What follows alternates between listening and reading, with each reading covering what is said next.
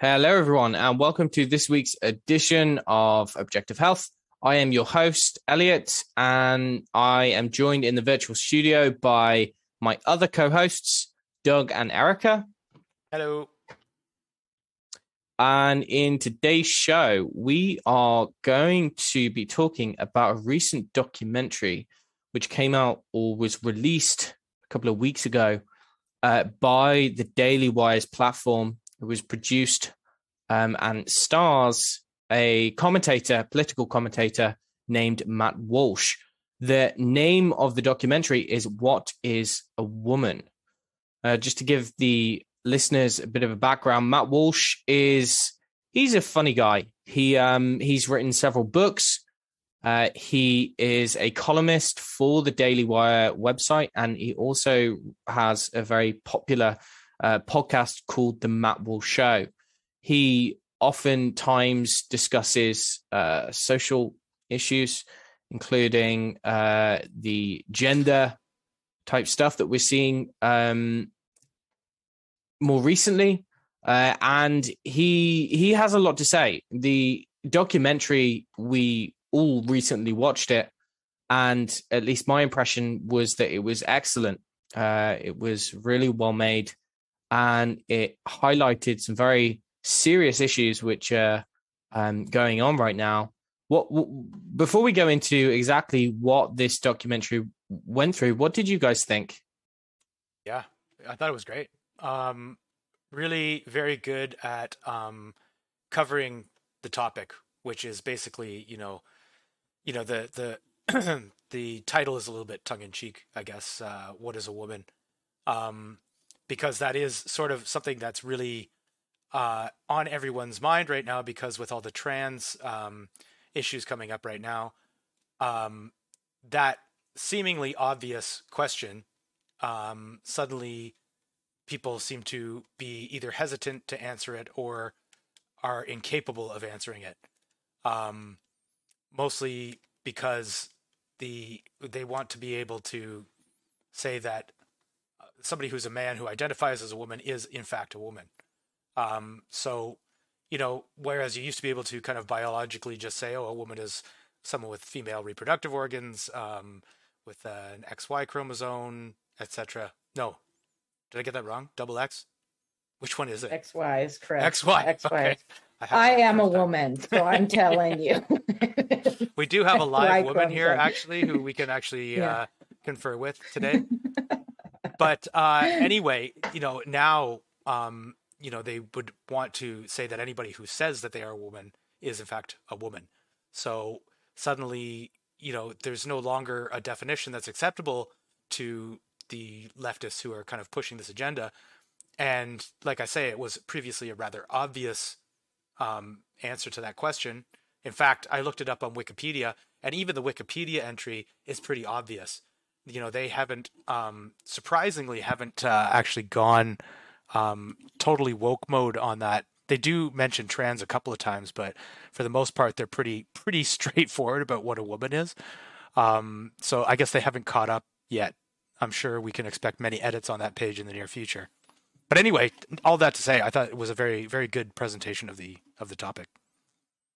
I agree. I like how he had a humoristic approach to it as well, like something that would seem as common sense as you were just saying is the definition of what a woman is, and that kind of takes the theme and ties everything together that he does. So I thought that was super creative on his part to keep coming back to it and to have some levity to the topic, like it's just kind of common sense until I don't know, 5-10 years ago, maybe.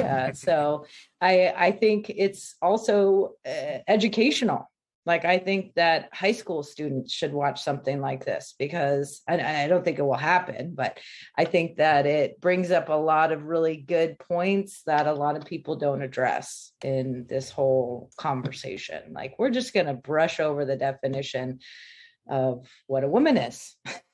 We're going to use circular logic to try and explain to the audience their point of view, and you just leave more confused. At least that's what I sensed was happening with him as well. So Yeah, indeed, right. Really well done. So to give the audience just some context, essentially the title is the question that he is essentially asking. And so he is traveling around the country, around the United States, interviewing a variety of different professionals in the field, whether it's medical professionals, psychologists or psychotherapists, professors in gender studies, in women's studies. The very basic question, what is a woman? And he's asking for a clear, concise definition. And it's really quite remarkable to see how difficult it is for so many people just to answer this simple question of what a woman is. And like you just said, Erica, 10 years ago, this was not even a question. No one was asking this question, because up until not long ago, what was taught in high school or in infant level biology was that we have two biological sexes with intrinsic, fundamental, objective physical differences. And the way that manifests in either sex is completely different, and it serves the fundamental purpose of reproduction, right? So you have your reproductive organs, you have your sex characteristics, the physical attributes. I mean, we've spoken about this on shows previously, looking at the differences between transgender athletes and whether they should be able to compete against women, for instance. And we know that it's a biological reality, an objective part of objective reality, that we have fundamental biological differences. It was not up until recently that was challenged, and that has been challenged really from on up high. Academics who have wormed their way into university academia, into education, into the schooling system, into the law system, into medicine, who are trying to portray the argument that there is no intrinsic difference or no fundamental difference between a man and a woman, and therefore it really is a social construct. So they use the word, rather than referring to people's biological sex, they throw around this term called gender. And gender is quite a confusing topic. You would think that gender aligns perfectly with biological sex. For instance, up until recently, gender was used interchangeably with biological sex. For instance, if you were to fill out an application for a job, it might say gender and it would have male or female. Okay, because 99.99999% of people fall into one or the other category. Well, for reasons that are really kind of beyond the scope of this show to go into any detail, there have been, over the past several decades, ideological infestations, if we could say that, into academia. You've got postmodernist thinkers, critical gender theorists, basically academics who come up with theories who essentially try to convince people that gender does not match with biological sex, and that gender is a social construct, and therefore gender is fluid. Okay. And this means that gender really is how you feel rather than what objective characteristics you display in the body that you were born into. So an example would be, and this is what we're seeing with the advent of a lot of the transgender rights and things that are coming along now, is ultimately, even though you may be assigned, or even though you may be born into a male's body, you may still identify yourself as female. And rather than simply labeling yourself as a transvestite or a transsexual, which is what we previously would have labeled these people or referred to these people as, rather these individuals who feel as though they are the opposite sex now demand that they are the opposite sex. So rather than saying I feel like I'm a woman, they say I am a woman. And that is based on the concept that gender is really a socially constructed idea. It's a theoretical concept, and therefore whatever you feel like you can be. And this isn't really just theoretical. This is actually dripping down into practically affecting like how things work. I mean, we've discussed previously the concept of allowing males into female locker rooms, female changing rooms. We've seen rapes, we've seen sexual assaults, we've seen women who have been basically edged out of sports. And so we see that this kind of concept, this idea that gender is a social construct has really wormed its way into many of the societal institutions, which essentially make the rules and govern how ordinary people have to do things.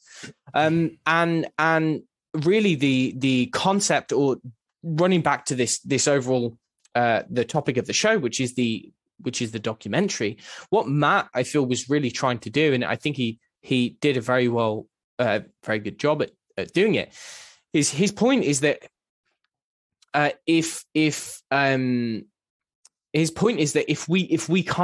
we can define a woman, if we can define what a woman actually is, then we can determine whether it is a social construct or not.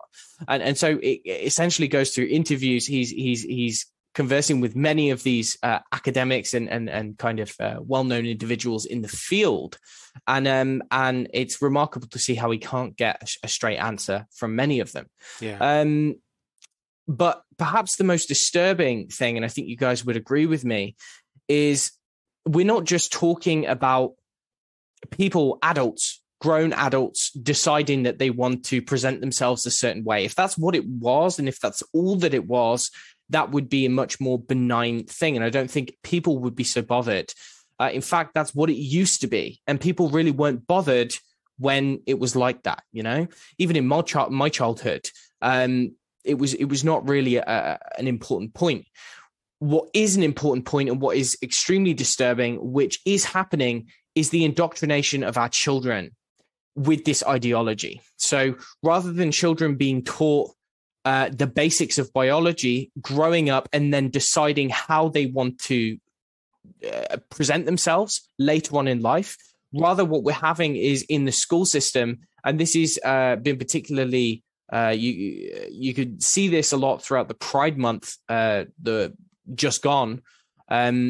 Essentially what we've been seeing is the education system and the teachers are teaching children what is called critical gender theory, or something which stems from that. And they are essentially convincing them, or they're telling them that there is no such thing as biological sex, or that biological sex and gender are on two different things. And therefore these children can do and be whatever they want to be. And this is, apart from being thoroughly confusing, there's a lot else that goes into this, which seems to be extremely detrimental for childhood development, right? Erica, you used to be a teacher, correct? Yes. So what do you think about this? Well, having worked with the young age children that he did talk about in this documentary, K through 6, we never in the schools had an issue with gender dysphoria. Yes, you had tomboys, you had, girls that acted boyish and boys that acted girlish, but it was never an issue as far as like having to have a therapist be involved or anything like that. And I do have 2 daughters, and they both went through high school, public high school. And I volunteered a lot in the high school that they went to, and actually worked in the biology class, teaching breathing exercise and working with the biology teachers. And again, this was never something that was a big issue. It wasn't like they had standard operating procedures about how to, teach everyone about it. Now, I haven't really worked in the school since 2014, so I haven't seen what's going on lately, but after watching this documentary and seeing school therapists and, the reports that they're having, I cannot imagine having worked as a teacher being on board with allowing a child to just decide what they want to be. And that's even beyond male and female. I mean, if you watch the documentary, you'll see like they're identifying as cats, and a teacher can't respond in a negative way if a child is acting like a cat, just something as basic as that. All of a sudden, kind of what my feeling is that you're giving way too much power to children to control the environment, and there's nothing positive that's going to come out of that. I mean, it's just going to start to really spiral out of control. And I see why parents are very concerned. In the US, people are pulling their kids out of school because of this critical gender theory topics, and I see why. I mean, and that's not even if you're a fundamentalist religious person at all. That's just basic courtesy and common sense. Is, do you want your children learning about gender identity from somebody that an intention that is to steer everyone in one direction, not leaving it open for critical discussion, but rather saying this, a man can be a woman, et cetera, et cetera. Like, it just seems to me that it's just going to cause so much more confusion in children than it needs to. And it seems pretty nefarious. That's just my feel on it, but it feels like a nefarious agenda for sure.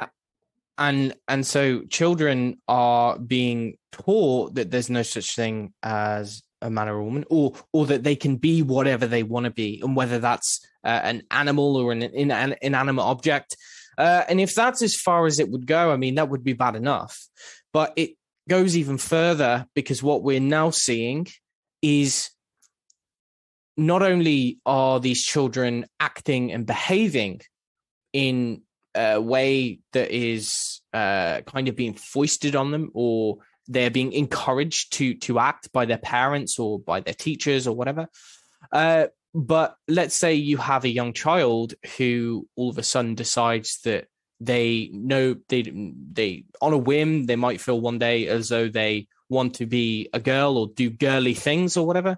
Now they're being affirmed in that. They're being told that, okay, if you feel like a girl, or if you want to do girly things, that must mean that you are a girl. And therefore, what you're seeing is these children are being funneled into the medical system, and the medical system are then encouraging this through encouraging children to have life-changing, non-reversible surgeries where they have their genitals mutilated, they become permanently sterile, and they are essentially being they're put on long-term hormone blockers, and told that this is that this is the right thing to do. I mean, okay, now might be a good time actually, Doug, to look at the first clip.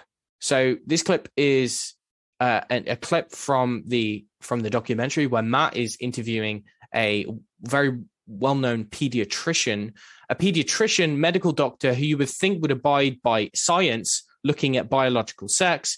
We see that actually she has some very disturbing views on this subject. Doug, if you could get that video up, that'd be excellent. We can talk about it after.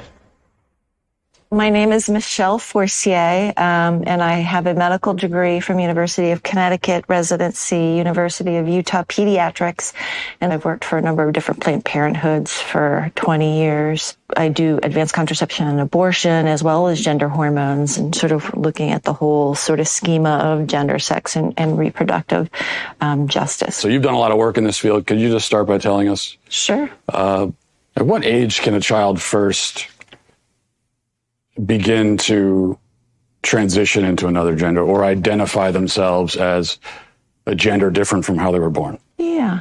Well, I mean, there's research and data that show that babies and infants understand differences in gender. Some children figure out their gender really early. And the reason why we say, oh, it's interesting or important is because they're figuring out their gender identity is not necessarily congruent with their sex assigned at birth. When the doctor sees the penis and says, this is a male, as the sex of male. That's a arbitrary distinction. Telling that family, based on that little penis, that your child is absolutely 100% male identified, no matter what else occurs in their life, that's not correct.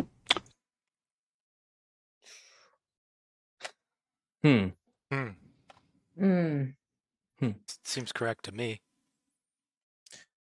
So, a medical doctor saying that if a baby has a penis, it doesn't necessarily mean it's a boy.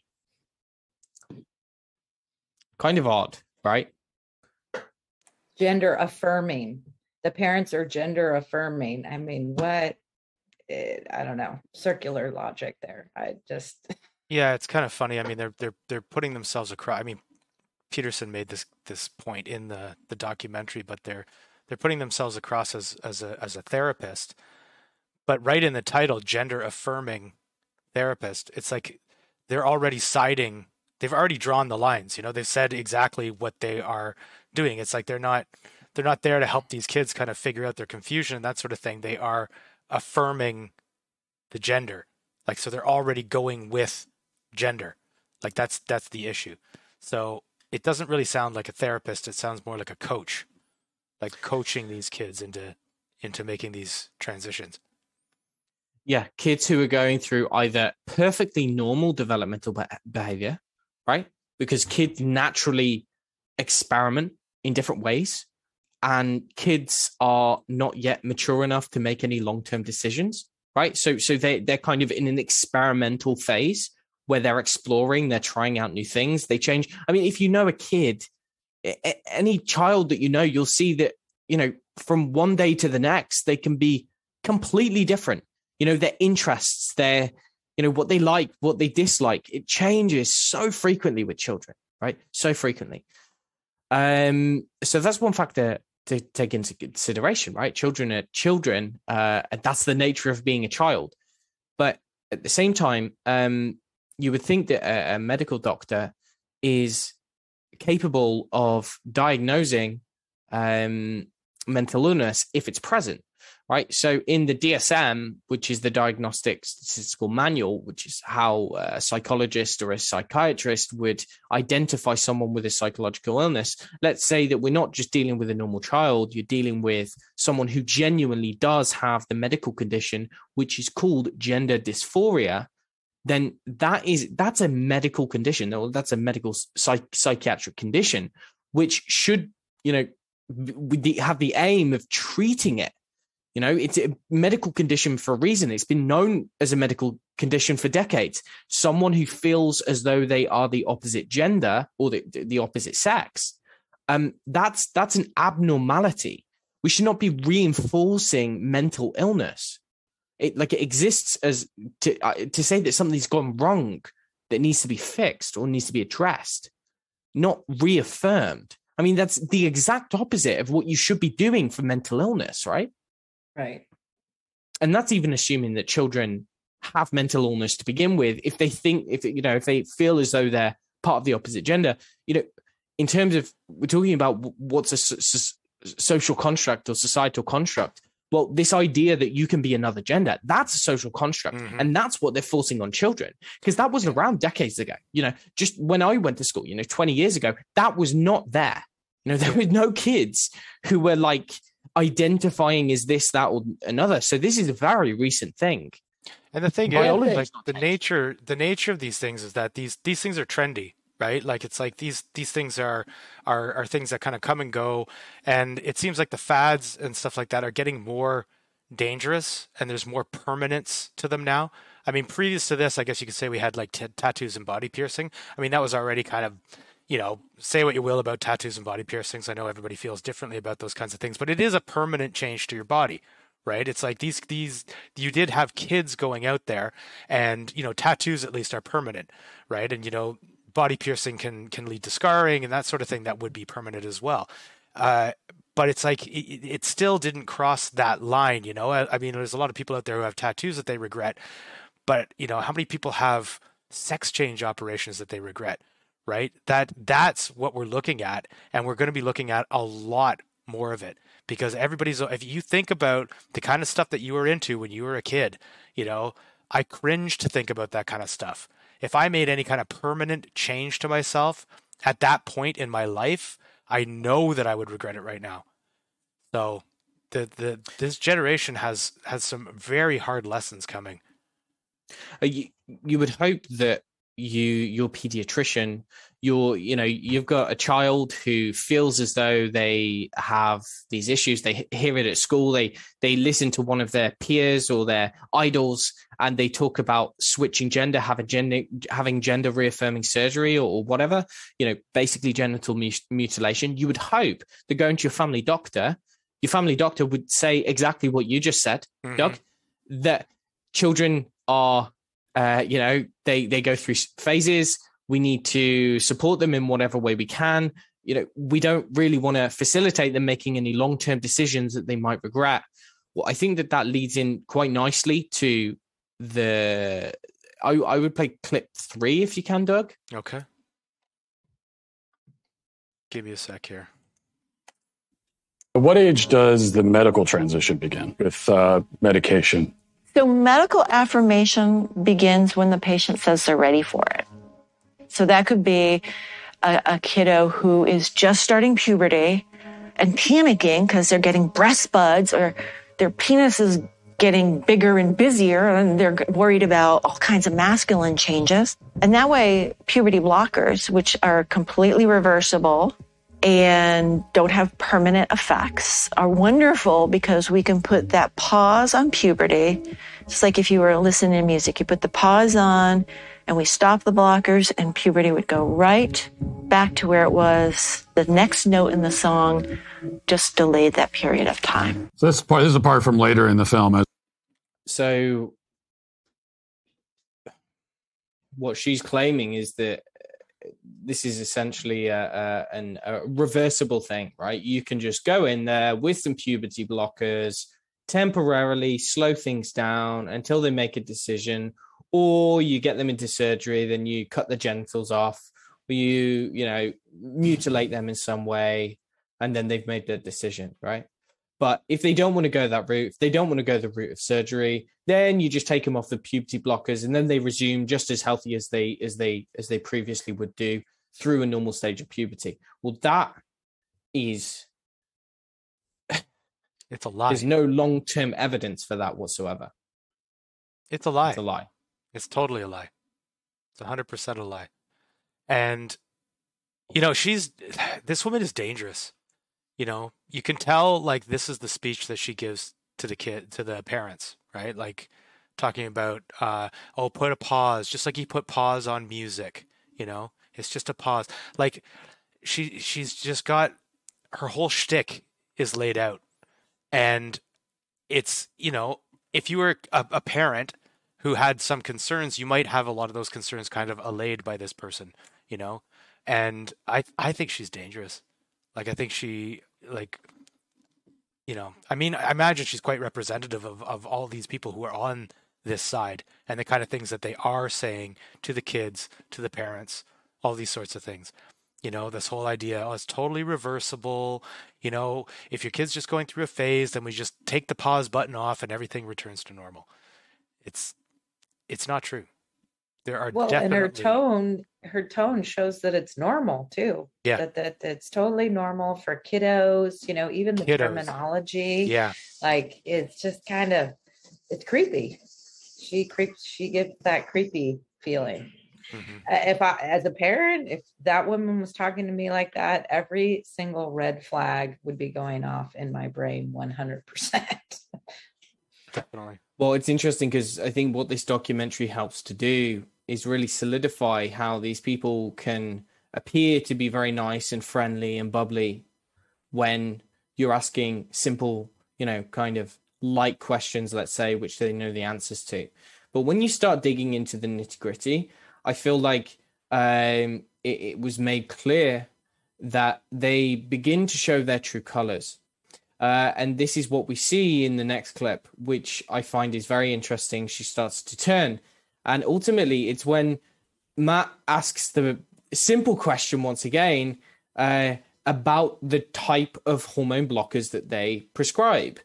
Because hormone blockers or hormone reducers or whatever, however you want to phrase it, it lessens the severity. I think it's kind of a soft way of describing what this actually is in objective reality. Let's look at what these drugs actually do. It's used as Lupron, right? Which has actually been used to chemically castrate sex offenders. You know what? I'm not sure that we should continue with this interview because it seems like it's going in a particular direction. Well, you're a medical professional. I am a medical professional. So you don't want to talk about the drugs that you give to kids, or? Again, I'm a physician and I use medication. You're choosing exploitive words.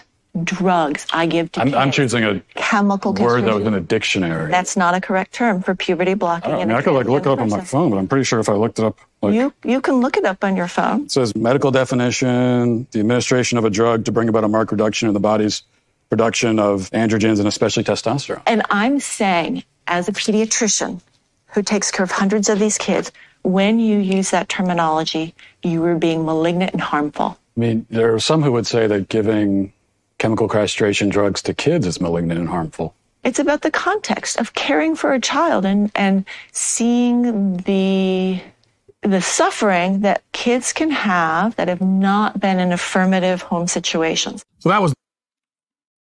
Ooh-wee.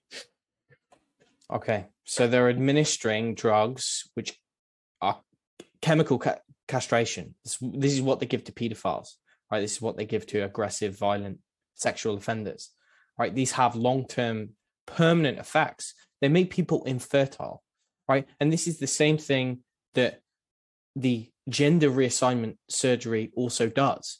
It makes people permanently sterile.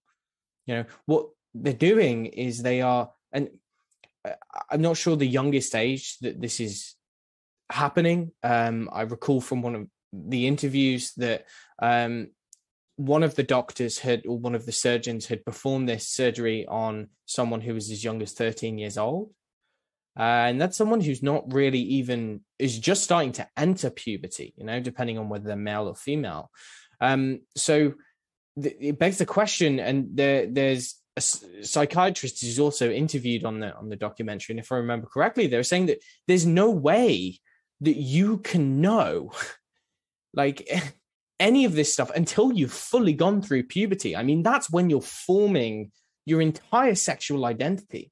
There is zero way that a child is capable of making a decision like that without even having been through the experience to know where they'll be on the other side. And in fact, the therapists who are essentially against this, who counsel children with gender dysphoria, will speak about how if an adolescent is able to go through puberty normally, so medically normal, no like actual medical hormonal condition present, if it's purely that they go through puberty and they come out the other end, 9 times out of 10 they will be fine, right? And they may be gay, they may be lesbian, but they're no longer feeling as though they are in the wrong body and that they need to have a permanent medical procedure done. And it's a simple question. I mean, do we allow, like, why don't we allow children to drive cars?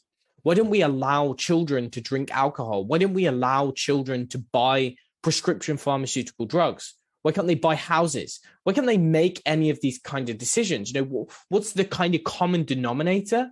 Well, generally, we don't allow children to make decisions which could have potentially long-term permanent negative consequences for them because they are not competent to do so.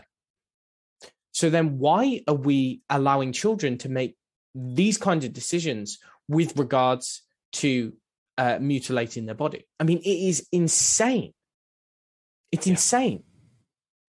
And it seems as though the left as a whole, and I'm sure there's exceptions, but the ones who've really bought into the left or into what the far left is promoting, they are complicit.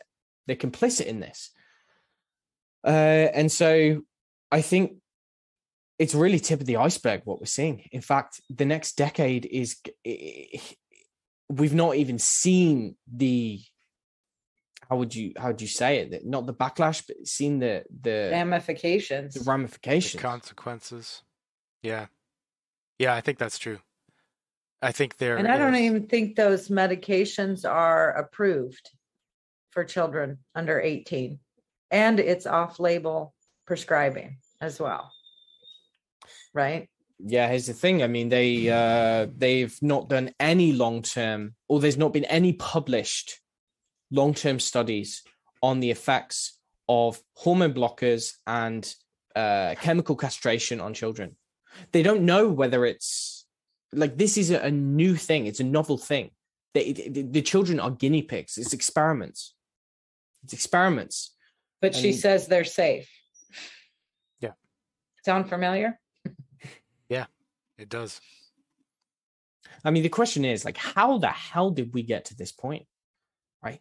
How, like, something so obvious as biological sex and gender, if you want to call it that, something so obvious as biological sex, how on earth did that become a point of confusion? You know, how can anyone be confused about that? And I don't dismiss that there are some people who are confused for various reasons, but really, for the vast majority of people, I think it probably still is the vast majority of people, but it was a non-debatable point.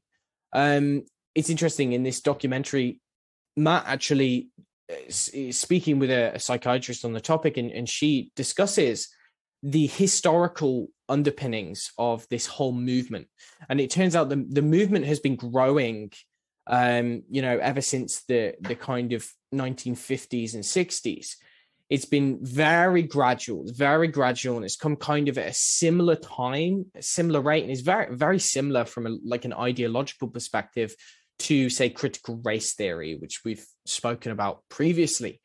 And it's based on the concept that or the people who were pushing these theories were very much influenced by postmodernist ideas that, first of all, there is no objective reality, or in the way that these people perceive things is that their feelings, how they subjectively feel, how they subjectively think about things, is equivalent to the objective reality. In fact, objective reality is kind of not really a thing, a reality, or there is no truth. Truth is a subjective thing, and it differs from person to person.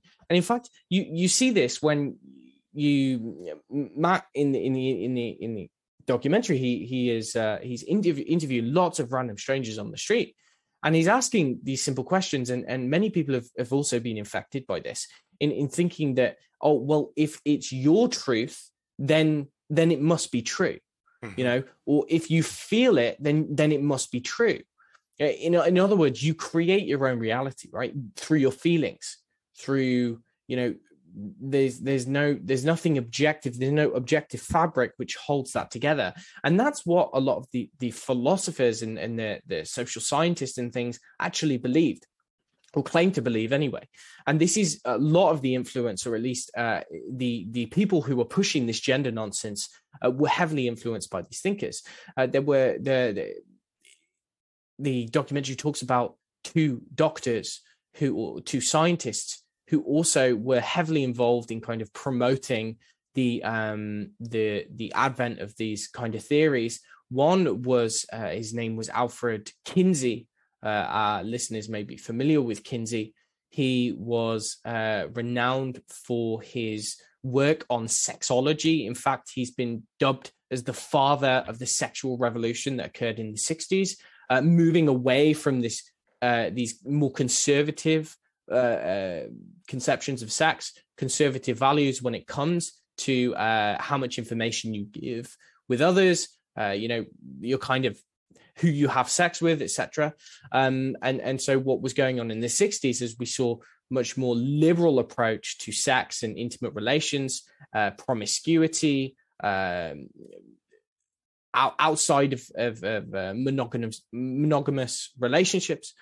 this scientist was known for many of the experiments that he did, which were frankly perverse.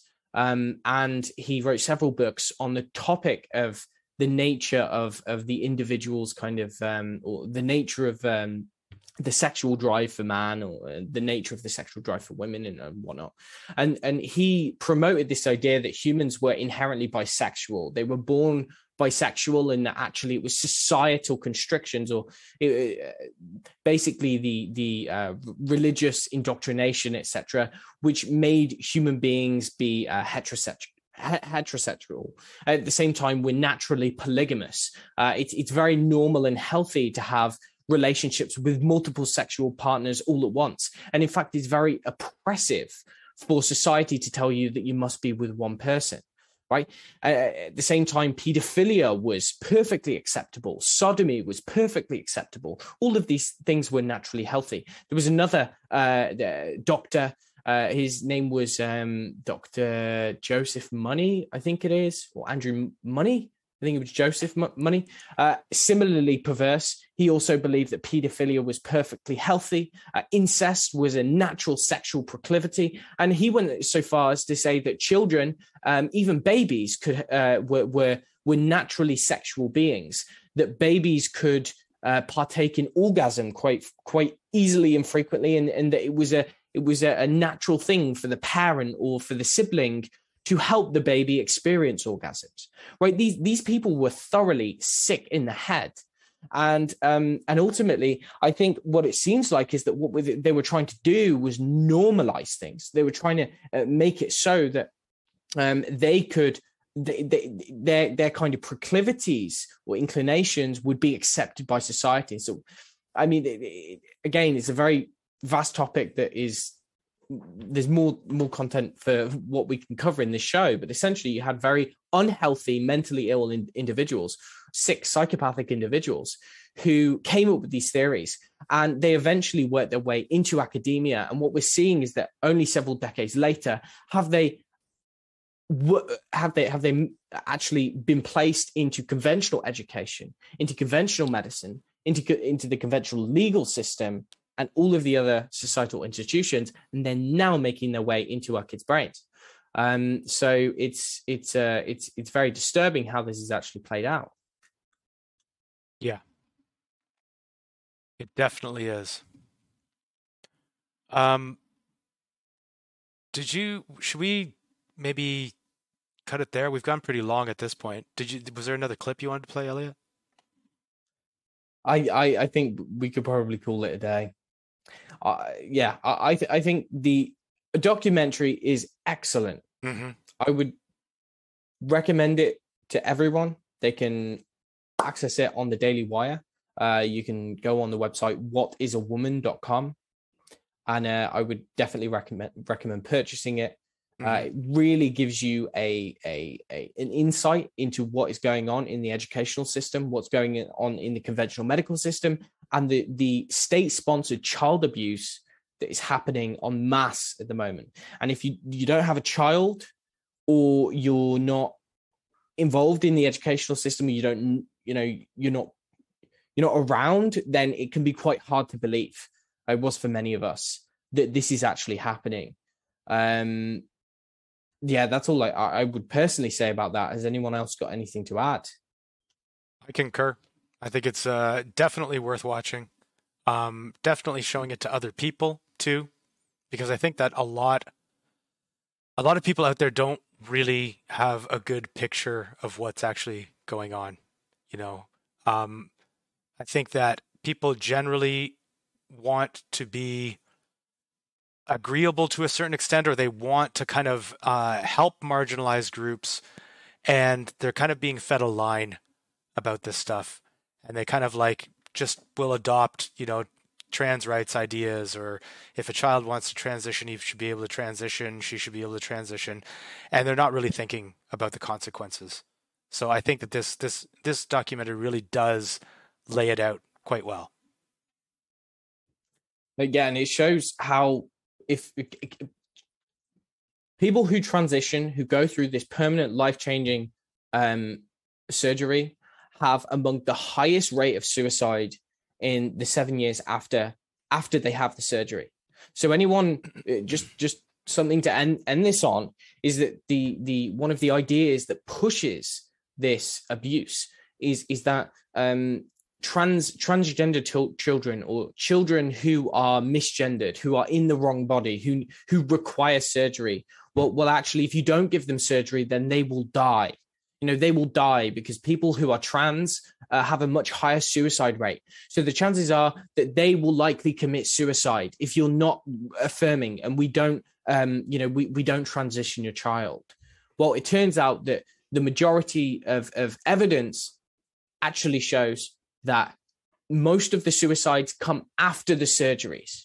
And what does that tell you? That tells you that not only do people oftentimes regret it, which there are numerous resources for people who are transgender or who have had these kind of surgeries who want to retransition. There's communities of thousands of people online who discuss this, who've lived this, and it's not an uncommon thing for people to feel like they've made a real mistake. But at the same time, the people who have these gender dysphoria conditions, oftentimes they have underlying psychiatric mental health issues aside from the gender ideology stuff, aside from the feeling as though they're living in a different body. Oftentimes they've also got a concurrent diagnosis of autism or Asperger's or some other condition which makes it difficult for them to either socialize or relate to other people, or maybe they have difficulties at home with their parents, with their childhood in general. I mean, there's so many potential issues that can lead to this, that we are basically coming in with a knife and cutting these kids up, and they're the ones who are going to have to deal with the long-term consequences of that. And it's frankly tragic, and it's insane that anyone is even accepting this. So yeah. Well, and I agree with you both in the very beginning. It's one thing when you're dealing with adults, consenting adults that have gone through puberty, that have a maturity level to understand choices that they're making. But to be foisting this on children and having people that are advocates for children, whether that be teachers or counselors or psychologists or psychiatrists, pushing such an agenda. And if you watch the documentary, you will see that even in court cases like the one in Canada, where parents are battling the schools and the state, they always decide in favor of transitioning the child. That should be very concerning to any parent or adult. It'd be one thing if there was cases and 50-50, but to always affirm that, and the amount of money that the pharmaceutical companies make as a result of doing that stinks to high heaven to me as a parent. It again seems very nefarious. It seems evil. It also seems like it's more of the state coming in to kind of co-opt your children and take you as the parent out of the decision-making process altogether. So, again, as you were saying, like there's maybe people here that don't have children, that don't work with children, but you can just see the way that this is going. And it's not going to be like this bright and, unicorn future of all these kids that get to decide their identity. It's going to be a lot of really damaged children that are going to need serious professional help to turn themselves around, if they do at all. So, it's like the Hippocratic Oath, do no harm.